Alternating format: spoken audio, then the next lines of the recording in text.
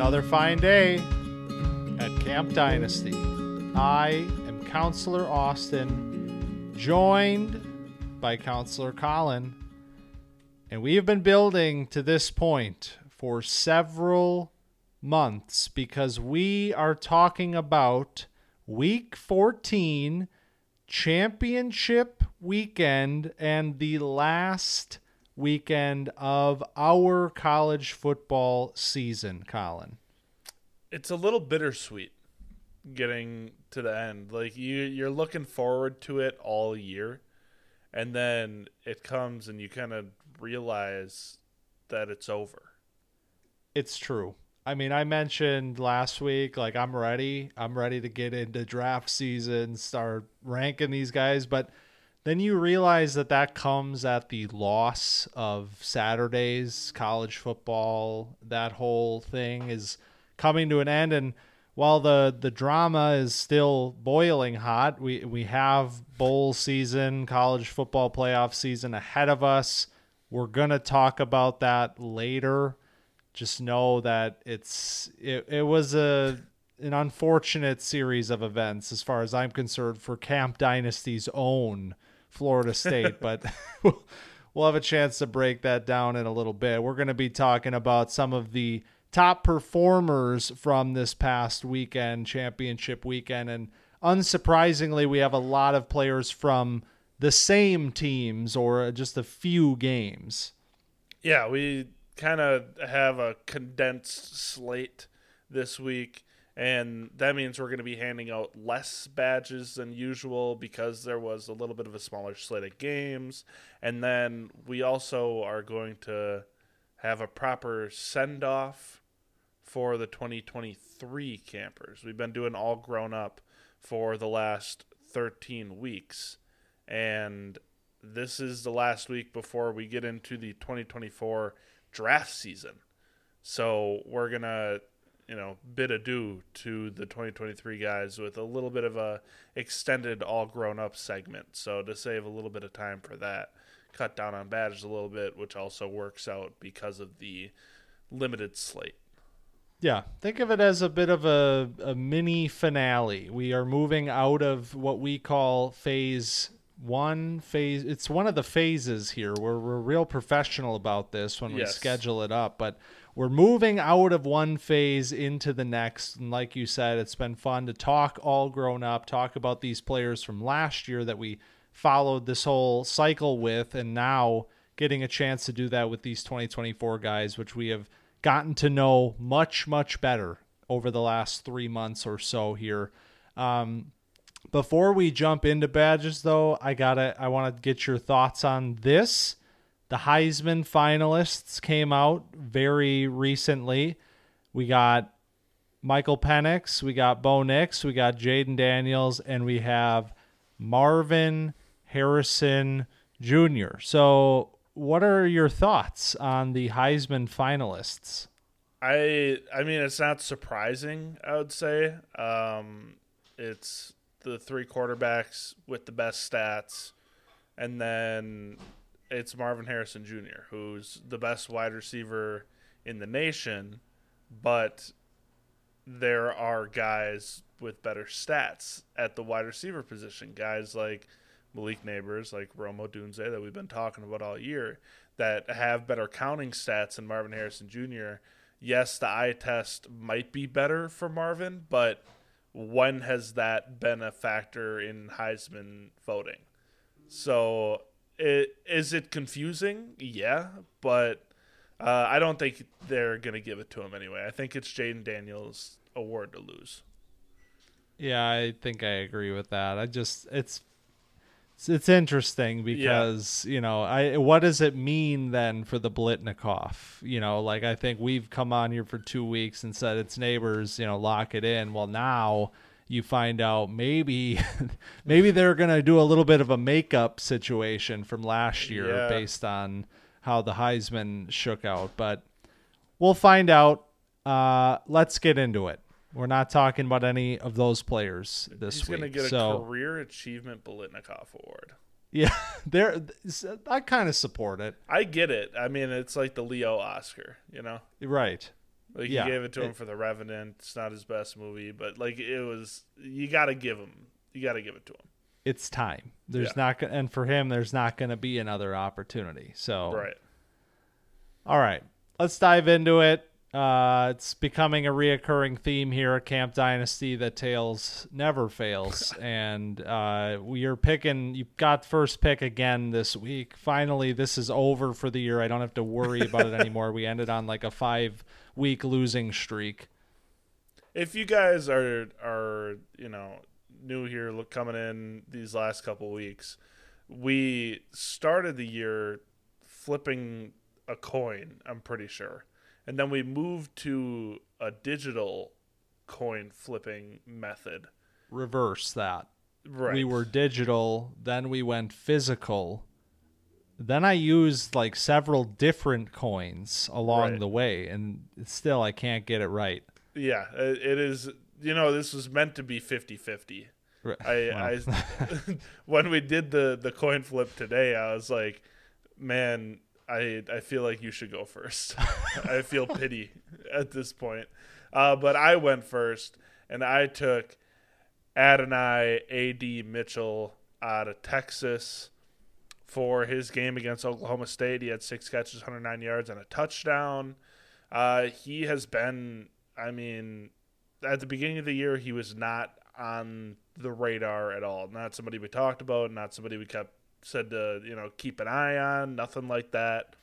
And he has, been fantastic this season. He has 813 yards on the season and 10 touchdowns. I think he's gotten 2 separate Mr. Touchdown badges because of the limited usage that he had. He started to kind of get more targets as the season went on, but early in the season he was only getting, around 5 or less, and he was like hyper efficient getting touchdowns. And then as the season went on, you start to see him put up higher target totals, and in this game, gets to 7 targets and is, with Xavier Worthy, the 1-2 punch that Texas has, and they were passing all over this Oklahoma State team. Ewers had over 400 yards passing, so there was plenty to go around. But Mitchell just looks really good. He's a crisp route runner. He has speed. He has solid hands. His touchdown in this game got a little push off, but it was like the legal push off, which is a pretty savvy move for a young player. So 6'4", about 200 pounds, great size. It's just a guy that has come on during the season and has been starting as the mock drafts start to roll out. You're seeing late first round or early second round pick. So this is a guy that I like a lot, that it looks like NFL circles are liking, and has been impressive.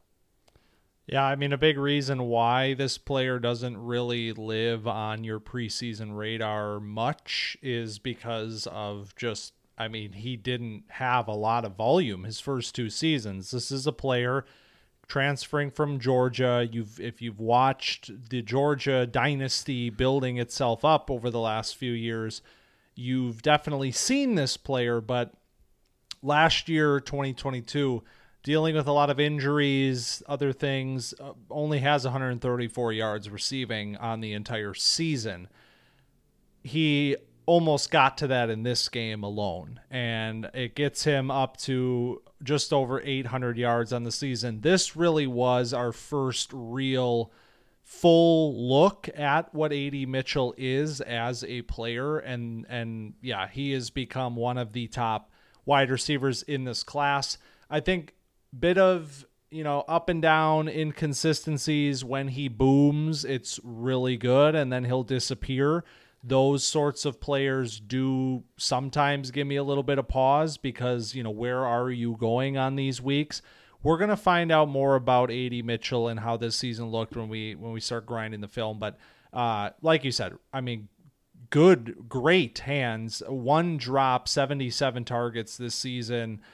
Been pretty solid in contested situations as well. And we know he's got the speed to go with his size. So He's a very interesting player, and Texas was on fire in this game. This will not be the last Longhorn we're talking about today. Yeah, 100%. What about, do we have a Longhorn next, or do we got to wait a We little could. I can change the script. There are no rules I here. I don't think, no, I think the next guy is worth talking about at the Should top. I do it? I think you should. The reason that this is happening is because for the first time in our badge drafts, I took an IDP with my first pick. And it was my and your top ranked IDP coming into the season. And that is Jared Verse, the edge rusher from Florida State. Verse came into this year with a lot of momentum. There was a lot of belief that he might even be in the 2022 class. We didn't talk about him a ton last year, if at all, but that momentum started to build. And then all of a sudden he says, I'm coming back to school. It's like, okay, we could see something crazy this year. Didn't exactly go that way for the majority of the early part of this season, but man, Jared Verse has come on in a massive way down the stretch this season, and it culminates in the ACC championship game where a team gave their all in an amazing defensive effort, beating a top 15 opponent. Jared Verse, 9 pressures, 3 sacks. These are PFF numbers. That is back-to-back 3-sack performances according to PFF. He has arrived as the guy that we thought he was going to be coming into the year, and I think there's a lot of reason to believe that he's going to reclaim that very high round 1 NFL draft capital that we expected him to get.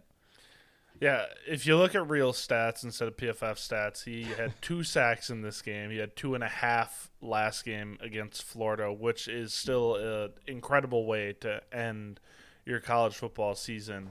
I mean, this defense was dominant in this ACC championship game, 7 sacks total as a defense, and Verse was spearheading that attack. I didn't give A.D. Mitchell a badge. He got the breakout badge, by the way. Just going to put that in there. All right. Apologies, nice. A.D. But Verse, I said at one point in the season I was a little bit disappointed with, the numbers that Verse was putting up because of the idea of Jared Verse in the preseason. We were so excited to see what he was going to be and what numbers he was going to put up. And we had a magnifying glass on Florida State all year because of the players on offense in addition to Verse on defense. So you see in this game and the play in the fourth quarter with 2 minutes left where Louisville, has a chance to, potentially go down and score and make it interesting.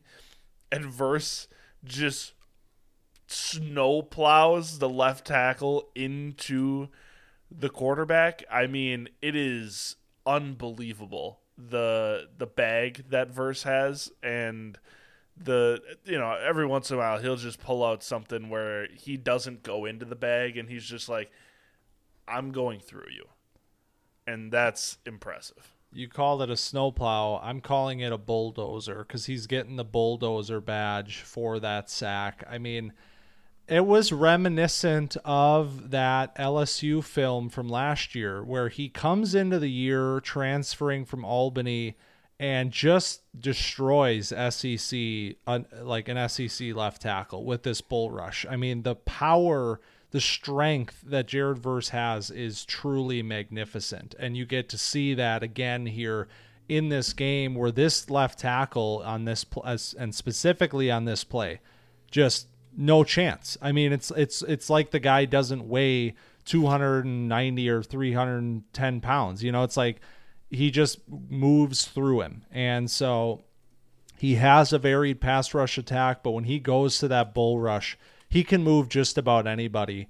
And so, yeah, I'm excited to watch the process. I know we talk about where are we looking in mock drafts right now. Jared Verse maybe slipping a little bit to that late first round NFL range. I think he has a chance to climb back up because he's going to test exceptionally well, and he should be one of the top edge rushers in this class, no doubt about it. And I'll just put up that he was going against Willie Tyler, all right, who is number 55 on Louisville. He's 6'6", 320 pounds, from Racine, Wisconsin. Oh, shout out. Local kid. And a senior, though. That's a grown man. Yeah. That's 320 pounds. I didn't even give him enough credit. And he said 290, 300. You shortchanged him 30 pounds. I don't know how big they get him in Louisville. What are they doing out there? I don't know. We're going back to Texas, I think, already. Oh, we are. We're going back to Jatavion Sanders, another weapon in this passing attack. He's getting the I'm back badge because, we were waiting to see Jatavion Sanders and what he was going to put together this season. I think he was your number 1 tight end in the preseason ranking. Whoa. Sorry. Obviously, Brock Bowers was number 1 in both of our preseason rankings. Well, I don't want the people to make any assumptions here about me. Like Malik Neighbors is the number 1 receiver, except for Marvin Harrison Jr. It just kind of leaves my head. It's like, obviously, he's the number 1. Set in stone. So Jatavion Sanders was your number 2 tight end. He's in my top 5. And he's had an okay season. We thought that his ankle exploded at one point. And he still ended up playing. And that was crazy. But outside of that, he's had a fine season. It hasn't been spectacular. It's about on par with the year he had last year. He's doing better on a per catch basis. He's had less receptions, about the same amount of yards. He's averaging 15 yards per reception rather than 11 last year. He hasn't found the end zone very often, except this week he's back. He got in the end zone against Oklahoma State. Little tight end leak out, so it made it easy for him. Oklahoma State decided not to cover him. Good scheme. But this he also was just all over the field doing what Jatavion Sanders does. When the tape looks good, it looks really good. He looks like one of those athletic freak tight ends that can catch the ball, run after catch, and do a lot of things. And it's just I was wondering kind of wanted to get a temperature check on Jatavion after a big game, but a kind of up and down season, I'd say. Yeah, I mean, this is a nice opportunity to talk about the player since we haven't really gotten to do that. And a big reason for that is, tight end production in college football is often so hit or miss. I mean, you think about a player like Sam Laporta, who has, taken the NFL by storm, become already a top 3 at the worst tight end in the NFL in his rookie season.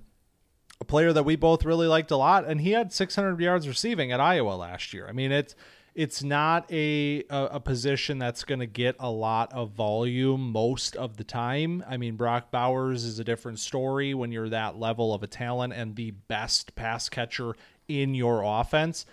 Jatavion Sanders has these talented receivers around him, and he's still found his opportunities this year. I mean, it seemed like earlier in the year he was poised for a big-time season with 200-plus yard receiving games in the first 4 weeks of the year.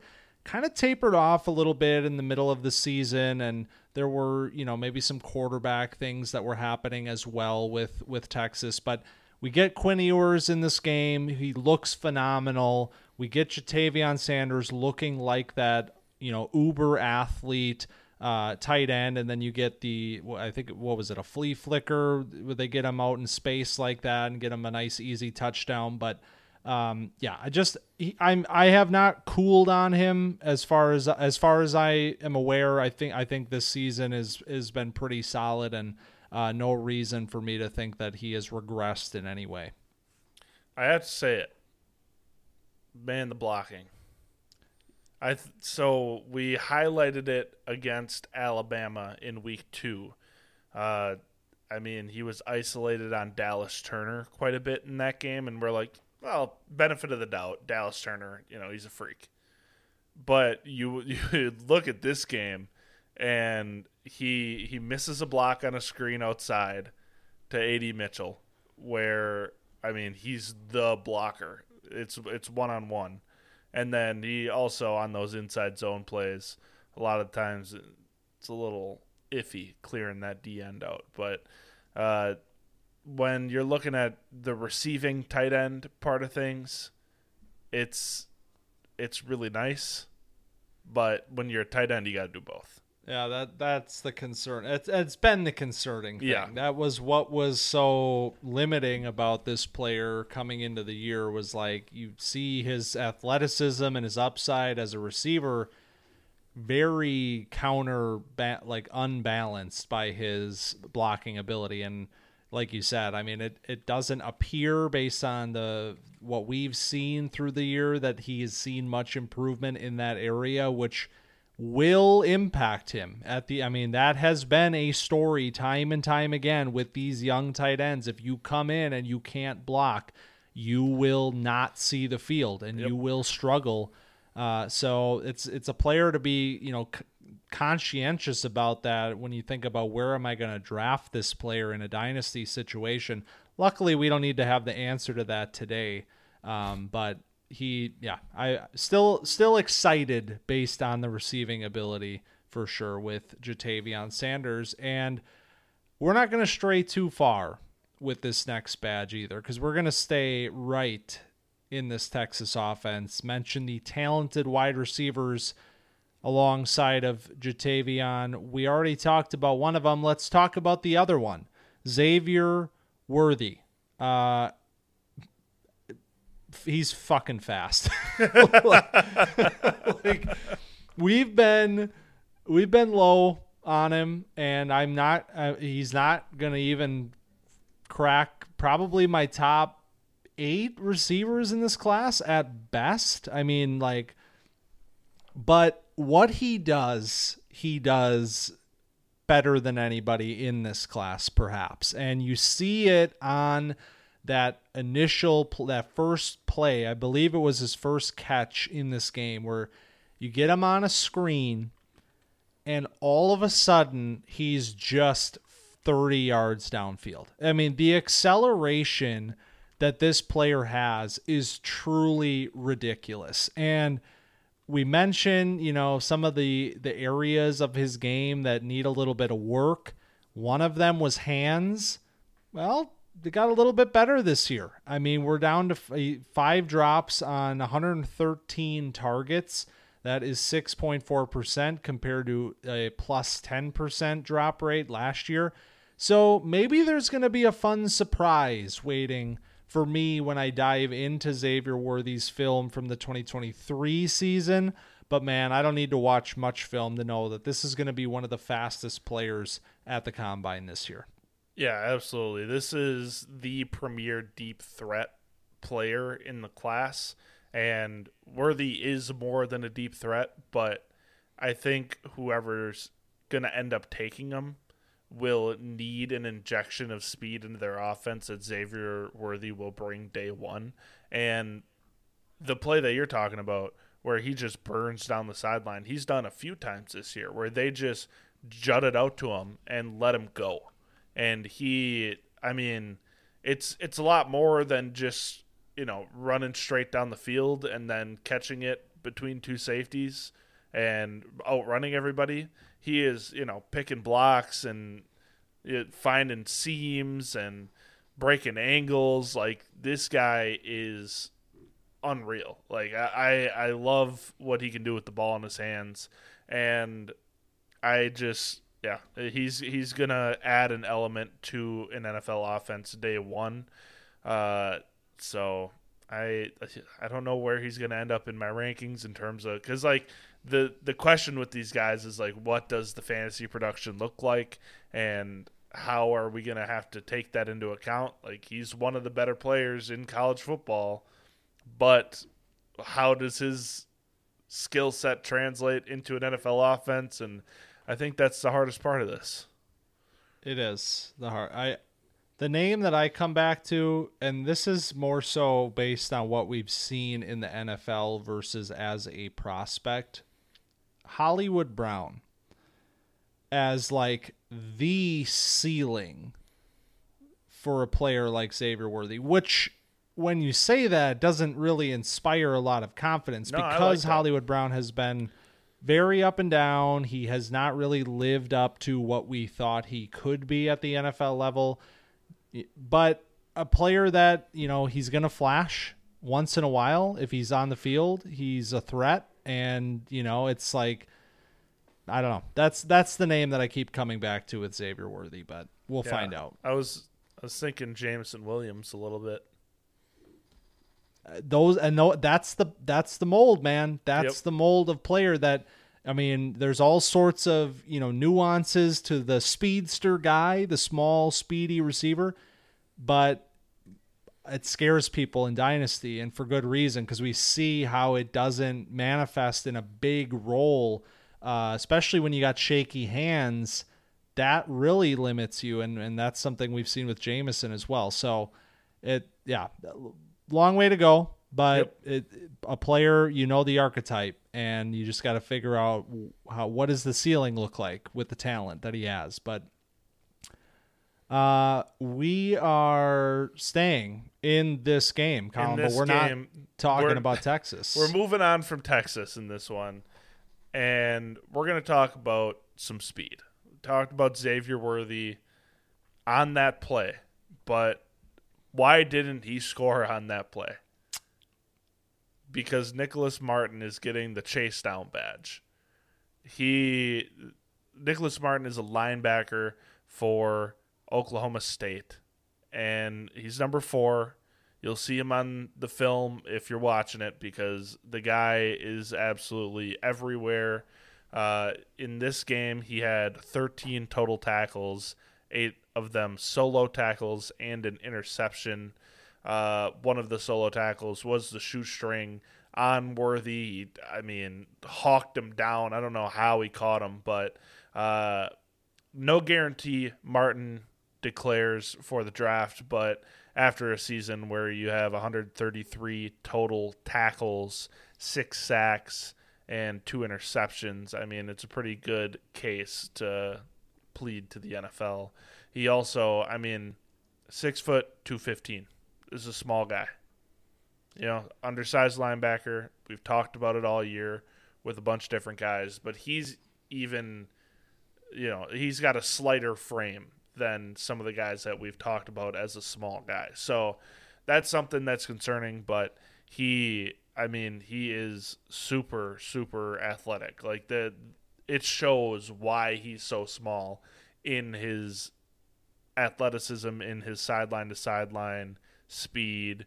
He closes like that. So he's an interesting player that we haven't highlighted so far this year in a linebacker class that we don't know outside of Trotter really what it's going to shape up like. It's not very clean behind Trotter, but just a name to file in the back of your head.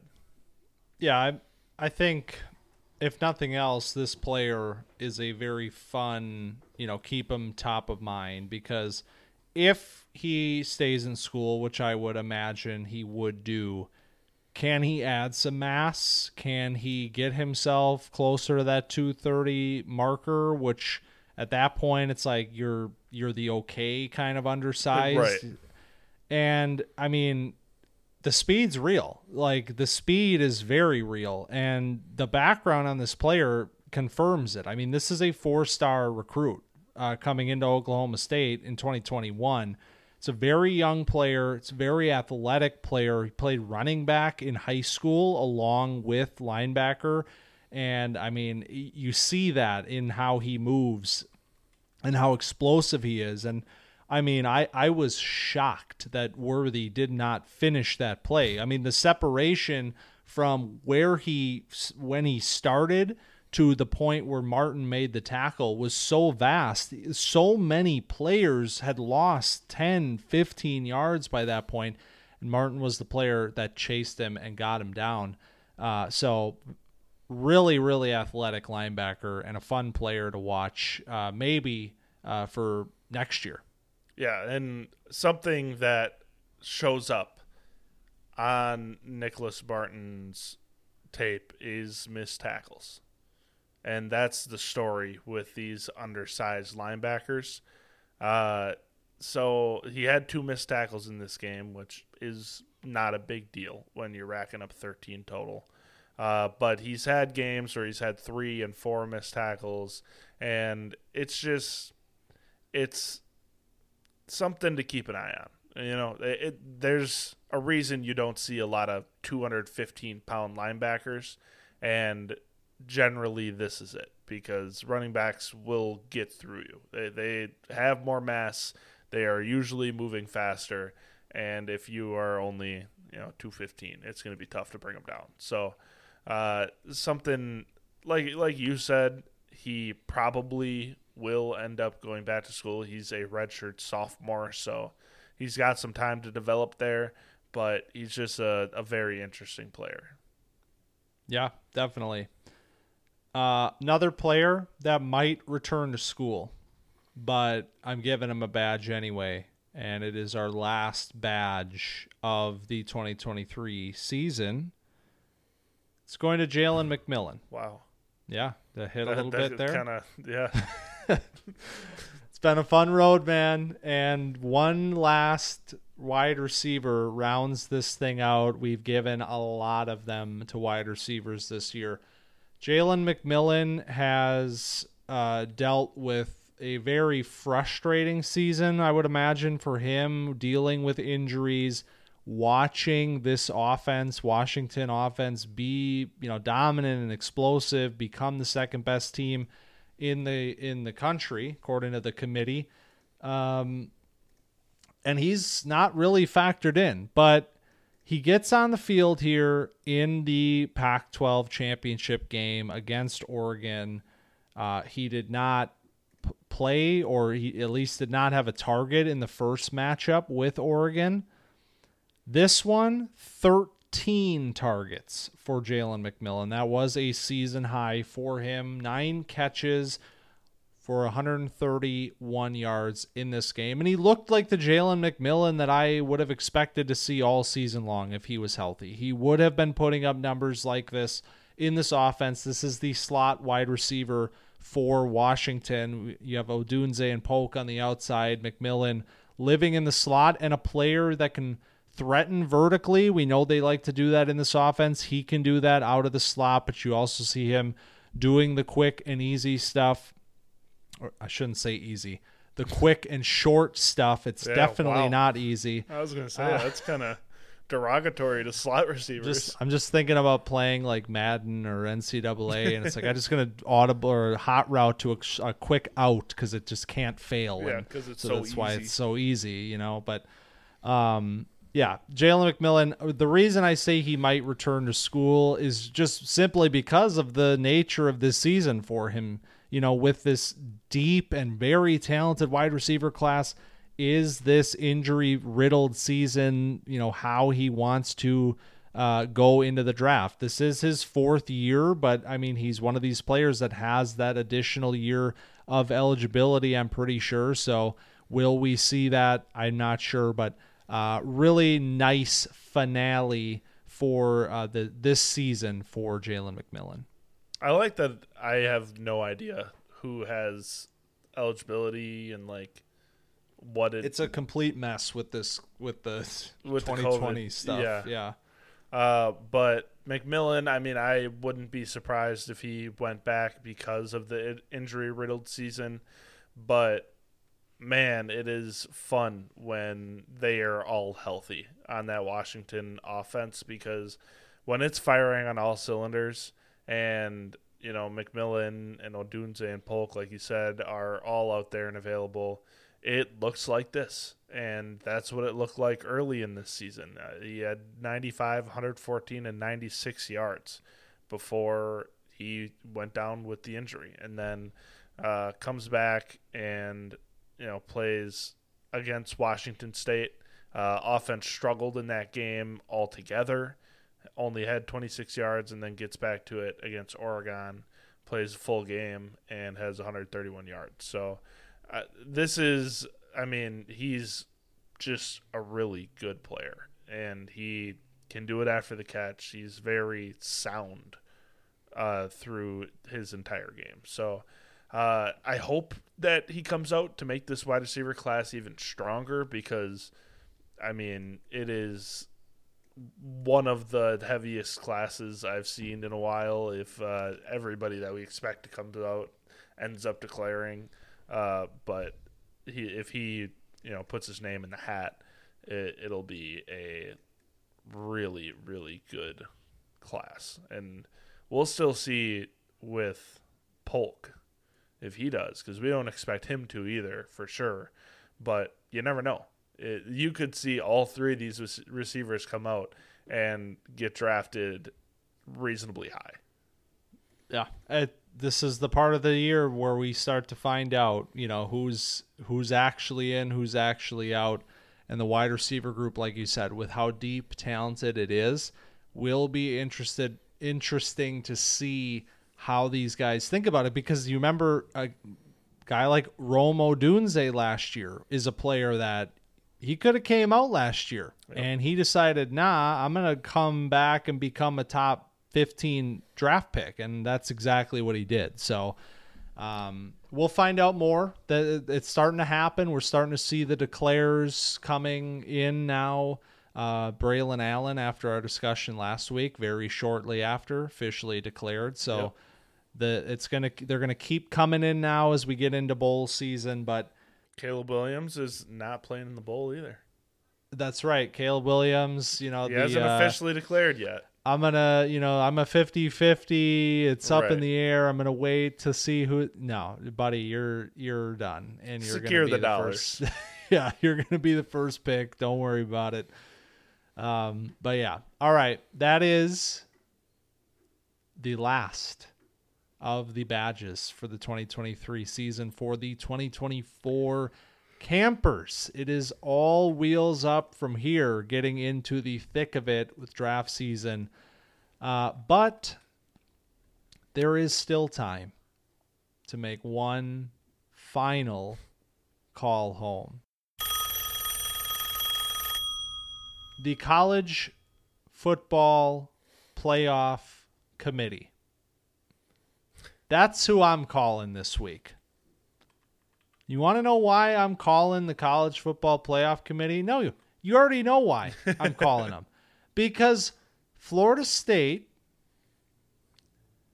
an unbeaten Power 5 conference champion, one of the most talented teams in college football for the entirety of the season, went out, won a grinded out, gritty game against a top 15 opponent on the strength of their defense, and did not make the Final Four.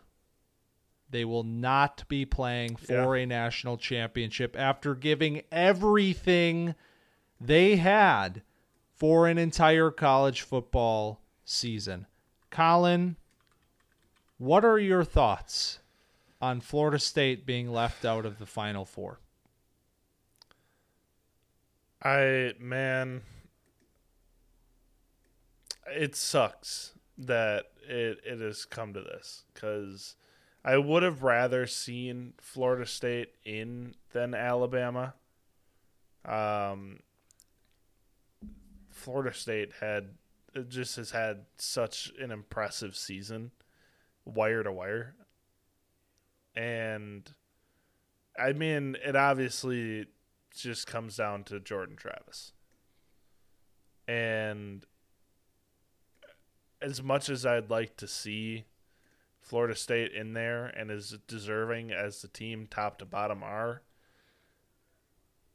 that's all the committee cares about, apparently, is that Jordan Travis is not going to be playing in this game, even though we've seen this team win without him. And the thing that like broke my like I was like, you know what? Alabama might be, I don't know, it's close. I get it if they don't pick Florida State. And Jordan Travis is like, I wish I would have broke my leg sooner so they could see how talented this team is. I was like, man, that hurts. That you even have to think like that. But man, we've talked about the nameless, faceless committee and how they make these decisions, and it's just kind of out of the team's hands at one point is insane to me. But here we are. There's a video of the late Mike Leach speaking about the nature of the college football playoff and the committee that decides on who the 4 best teams are. And in summary, he essentially says, a bunch of people with suits gather around, say, let's crack a beer and talk about, who the best 4 teams are. It'll be fun. And, we don't have any implication to the game of football. I mean, when you go and look at these guys, half of them are, former coaches. Okay, great. Half of them are professional meeting people. I mean, go to the website, go to the College Football Playoff website, read the bios for half of these committee members. It's like got a master's degree in 87 and then sat on X committee, got this desk job, became this athletic director, served on this committee. Like, these are professional meeting people. And these are the guys that come in and they sit down in this room or wherever the hell they're figuring this out and take something away from a group of young men who just sacrificed countless hours of their lives for years leading up to this moment just because the quarterback got hurt. I mean, dude, it is so depressing to me because you put yourself in the shoes of the players that went out and played in the wake of Jordan Travis's injury.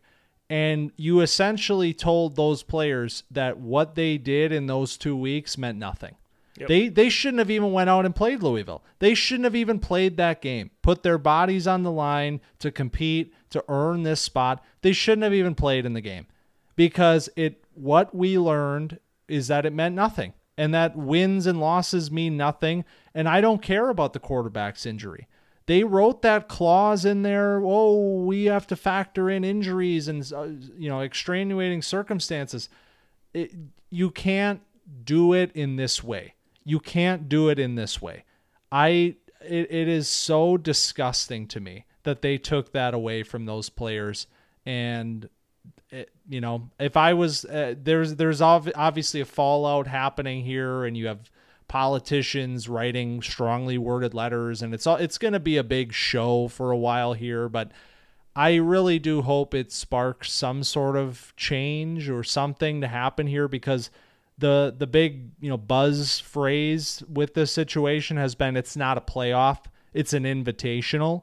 And we've found out that is exactly the case, because these teams aren't playing in for anything. They're not playing for anything. They're just playing to appease this group of geriatric men.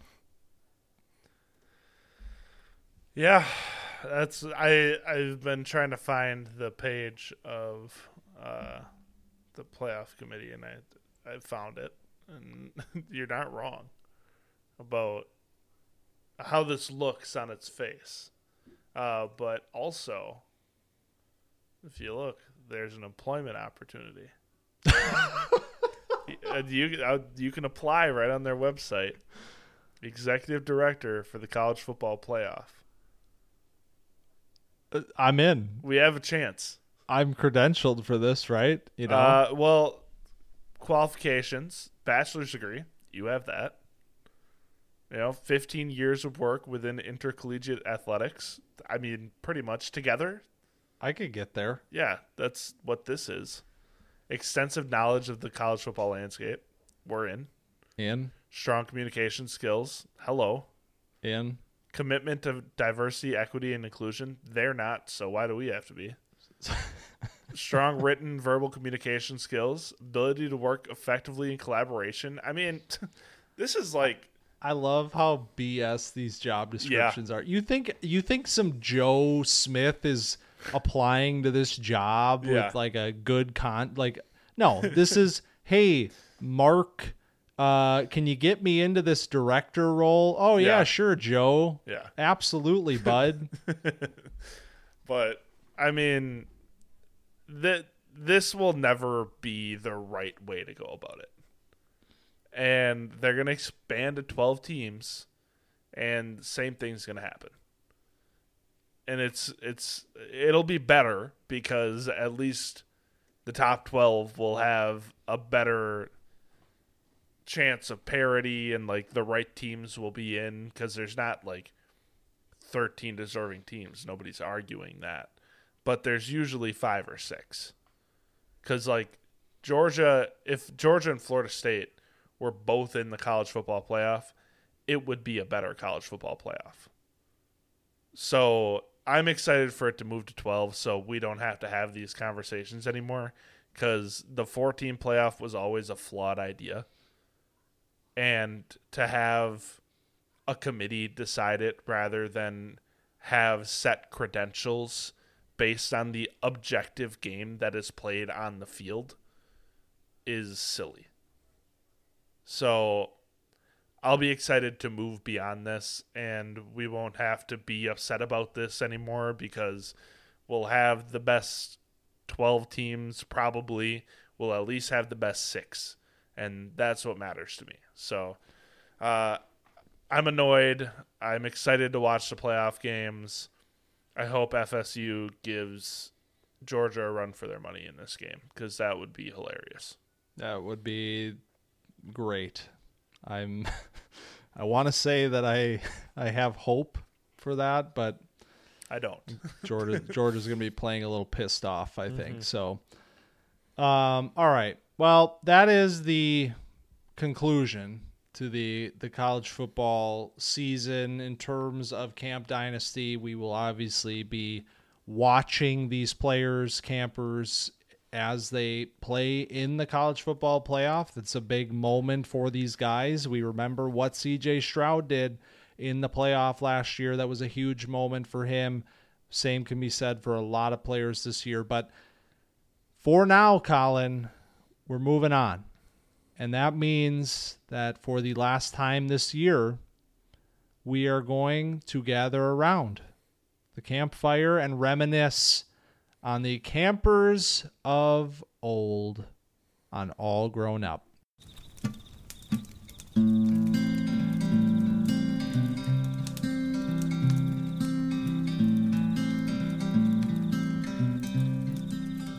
How I want to do this today is we will be doing a redraft like we did last year. That will come in a little while from now. The NFL season will be over by that point, so we'll have a little bit more information, but we have 13 weeks of information on these 2023 campers that, we're starting to move further and further away, man. The 2024 guys are here. It's happening. We're getting into draft season. These guys, 2023, they're wrapping up their rookie years. And it's kind of crazy to say that. But how I want to start this discussion is just by running through the top 12 rookies according to KTC right now.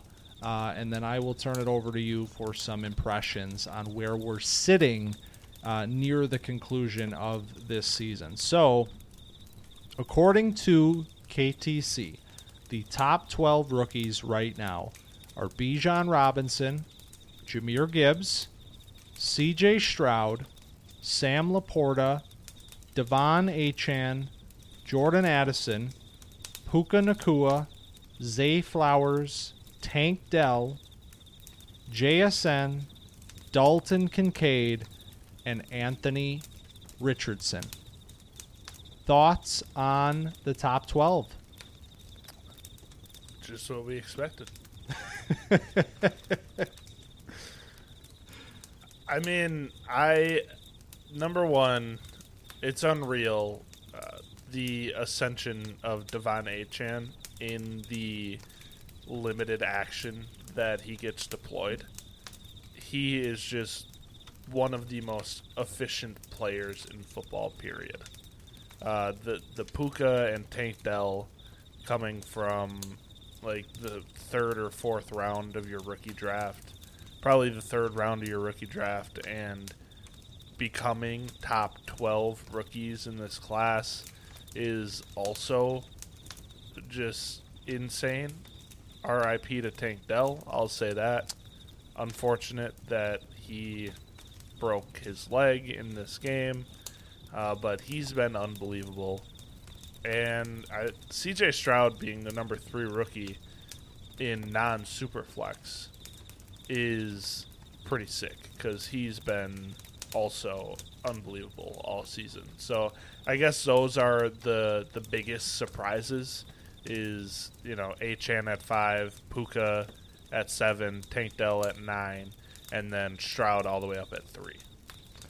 Yeah, the quarterbacks are a big one for me because Richardson, I mean, he was up here as well when he was playing. And so if that injury doesn't happen, you might have 2 quarterbacks in the top 4 or 5 rookies of this class. These are not players that you were drafting this high. I mean, Richardson was a, back half, bottom of the first sort of player for us coming into the draft cycle. Stroud was a mid-second player, and here they are, above some of the top skill guys in this class. And I mean, the wide receivers are just wild to me, and it's not only because Puka and Tank Dell, obviously, yeah, it's an ascension, but it's not only an ascension in terms of rookie rankings. Puka is currently the wide receiver 13 in Dynasty, according to KTC, and Tank Dell is currently the wide receiver 15. So you have 2 top 15 Dynasty wide receivers that are coming from the 3rd round or later in the same draft. That is insane because we've seen this happen recently with guys like Amon-Ra St. Brown, but 2 guys in one class shooting all the way up the board and ahead of some of these players that we were taking much higher than them. It's been one of the shocking parts of this season for sure. Yeah, and I think some of the interesting part is the running backs in this class because you see, the wide receivers were kind of a question mark because we had JSN who's out all year with the hamstring injury and then you had Jordan Addison who it was a size concern. He was getting drafted onto a team with Justin Jefferson. You had Johnson who was a raw player that had a lot of question marks but was in a fun landing spot. And the running backs, it was Bijan and Gibbs and everybody else.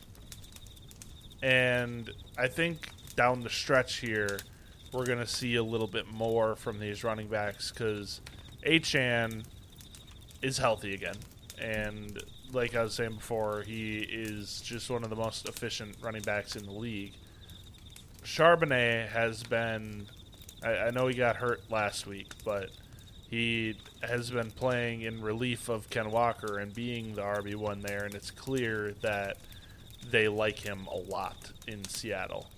And Tyjae Spears should be starting next week because if you get concussed in a game, which Derrick Henry left with a concussion, you generally do not play the next week. And he is the only other running back on that team that has gotten a touch outside of Derrick Henry. So it's been only Derrick Henry and Tyjae Spears to get touches on that team. So if Derrick Henry's out, you might be able to see what the future of Tyjae Spears' value looks like.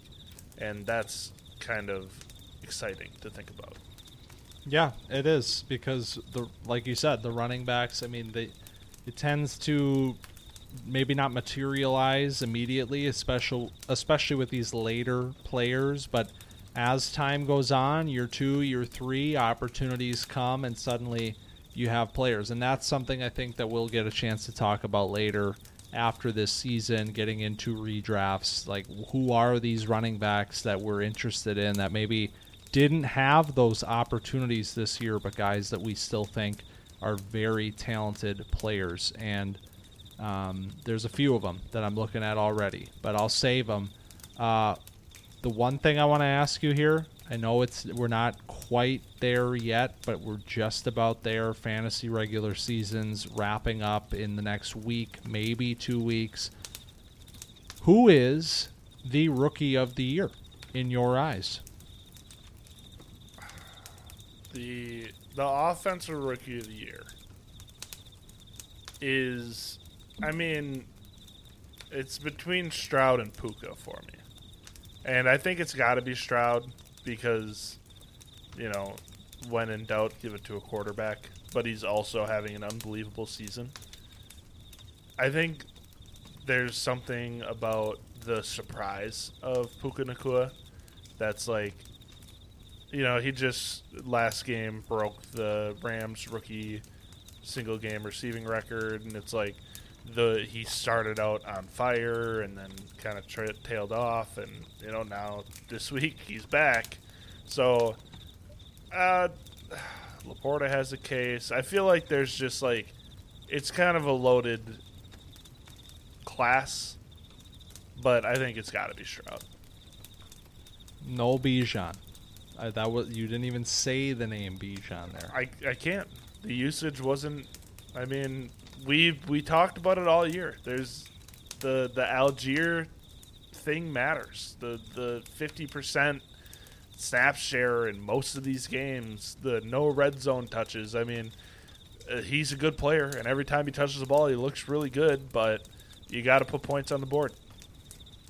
He's making his effort. He's making his case here right now, but is it too late for Bijan to seize hold of it? We'll find out the next couple weeks, but I'm glad you specified offensive rookie of the year because we haven't talked a ton about IDPs in this segment all year, mostly because we don't have the ability to see the real-time crowdsourced data on them on KTC, but man, I got to tell you, it was very, very nice to see Will Anderson have what felt like a breakout performance. I mean, he has had a good year. There has been a lot of criticism, I guess, from Houston fans. Like, if you do a social media, radar on how are people feeling about Will Anderson, it's a lot of like, why doesn't this guy get sacks? But the pressures were there. The pass rush win rate was there. Just needed to wait for the production to start coming. And then you see in this game this week here, Will Anderson, 2 sacks, first multi-sack game of his career, and a sign of what seems to be a star edge rusher in the making, the player that we expected him to be. Yeah, so we'll go to the sports book to take a look at who the odds-on favorite to be defensive rookie of the year is. And I want you to give me a guess on who you think they're minus 250 odds. So they are the heavy favorite.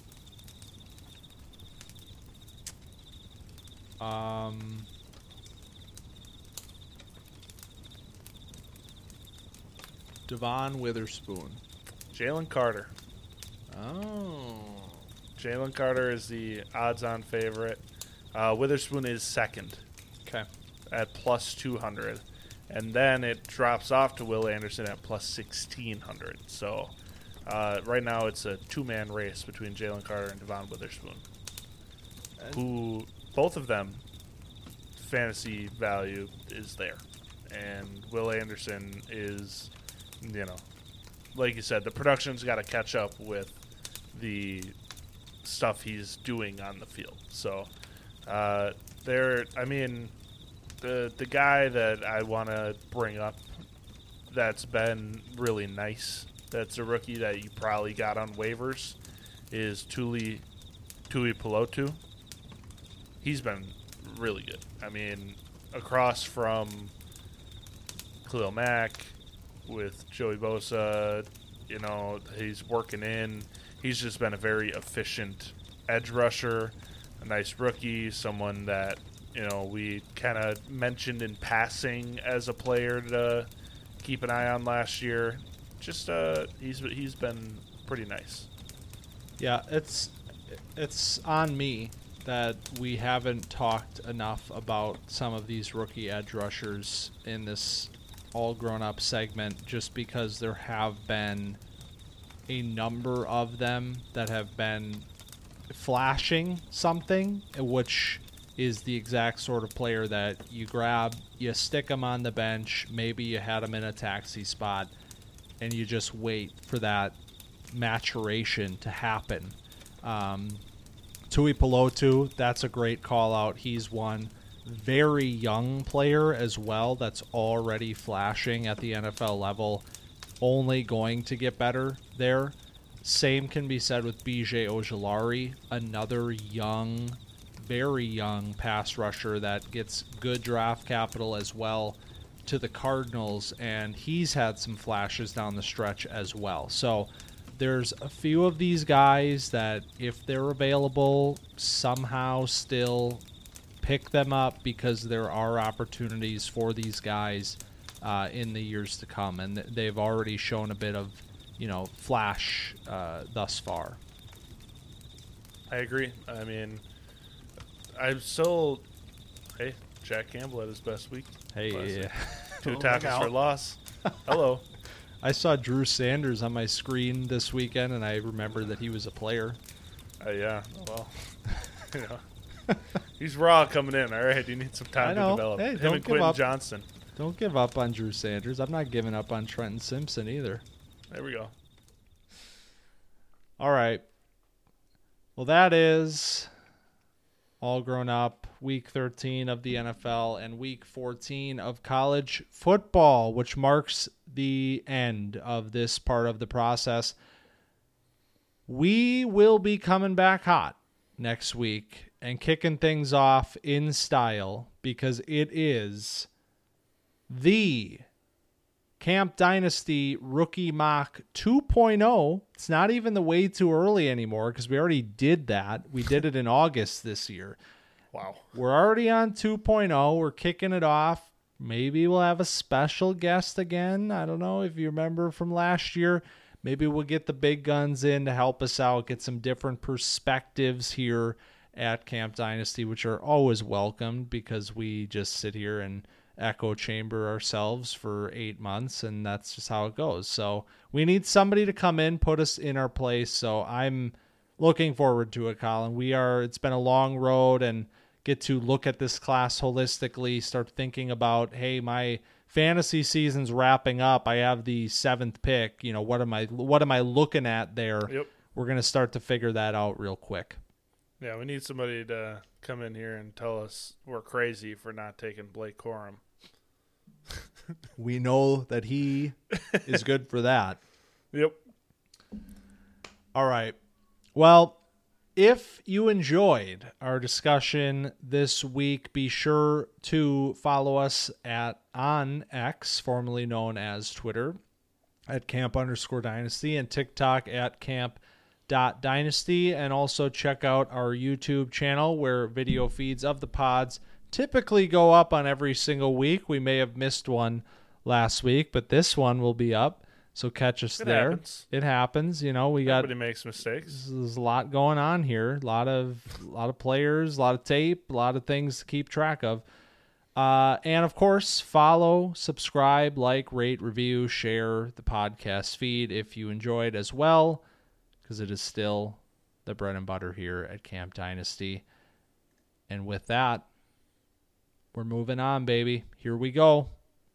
Let's get into draft season officially. The Brugler mock 1.0, Oh that drop, my that's how God. you know it's draft season. We're hitting this at the Magic. perfect time. Oh, thank goodness. Here we go. I can't wait to dive in to watch some 80 Mitchell.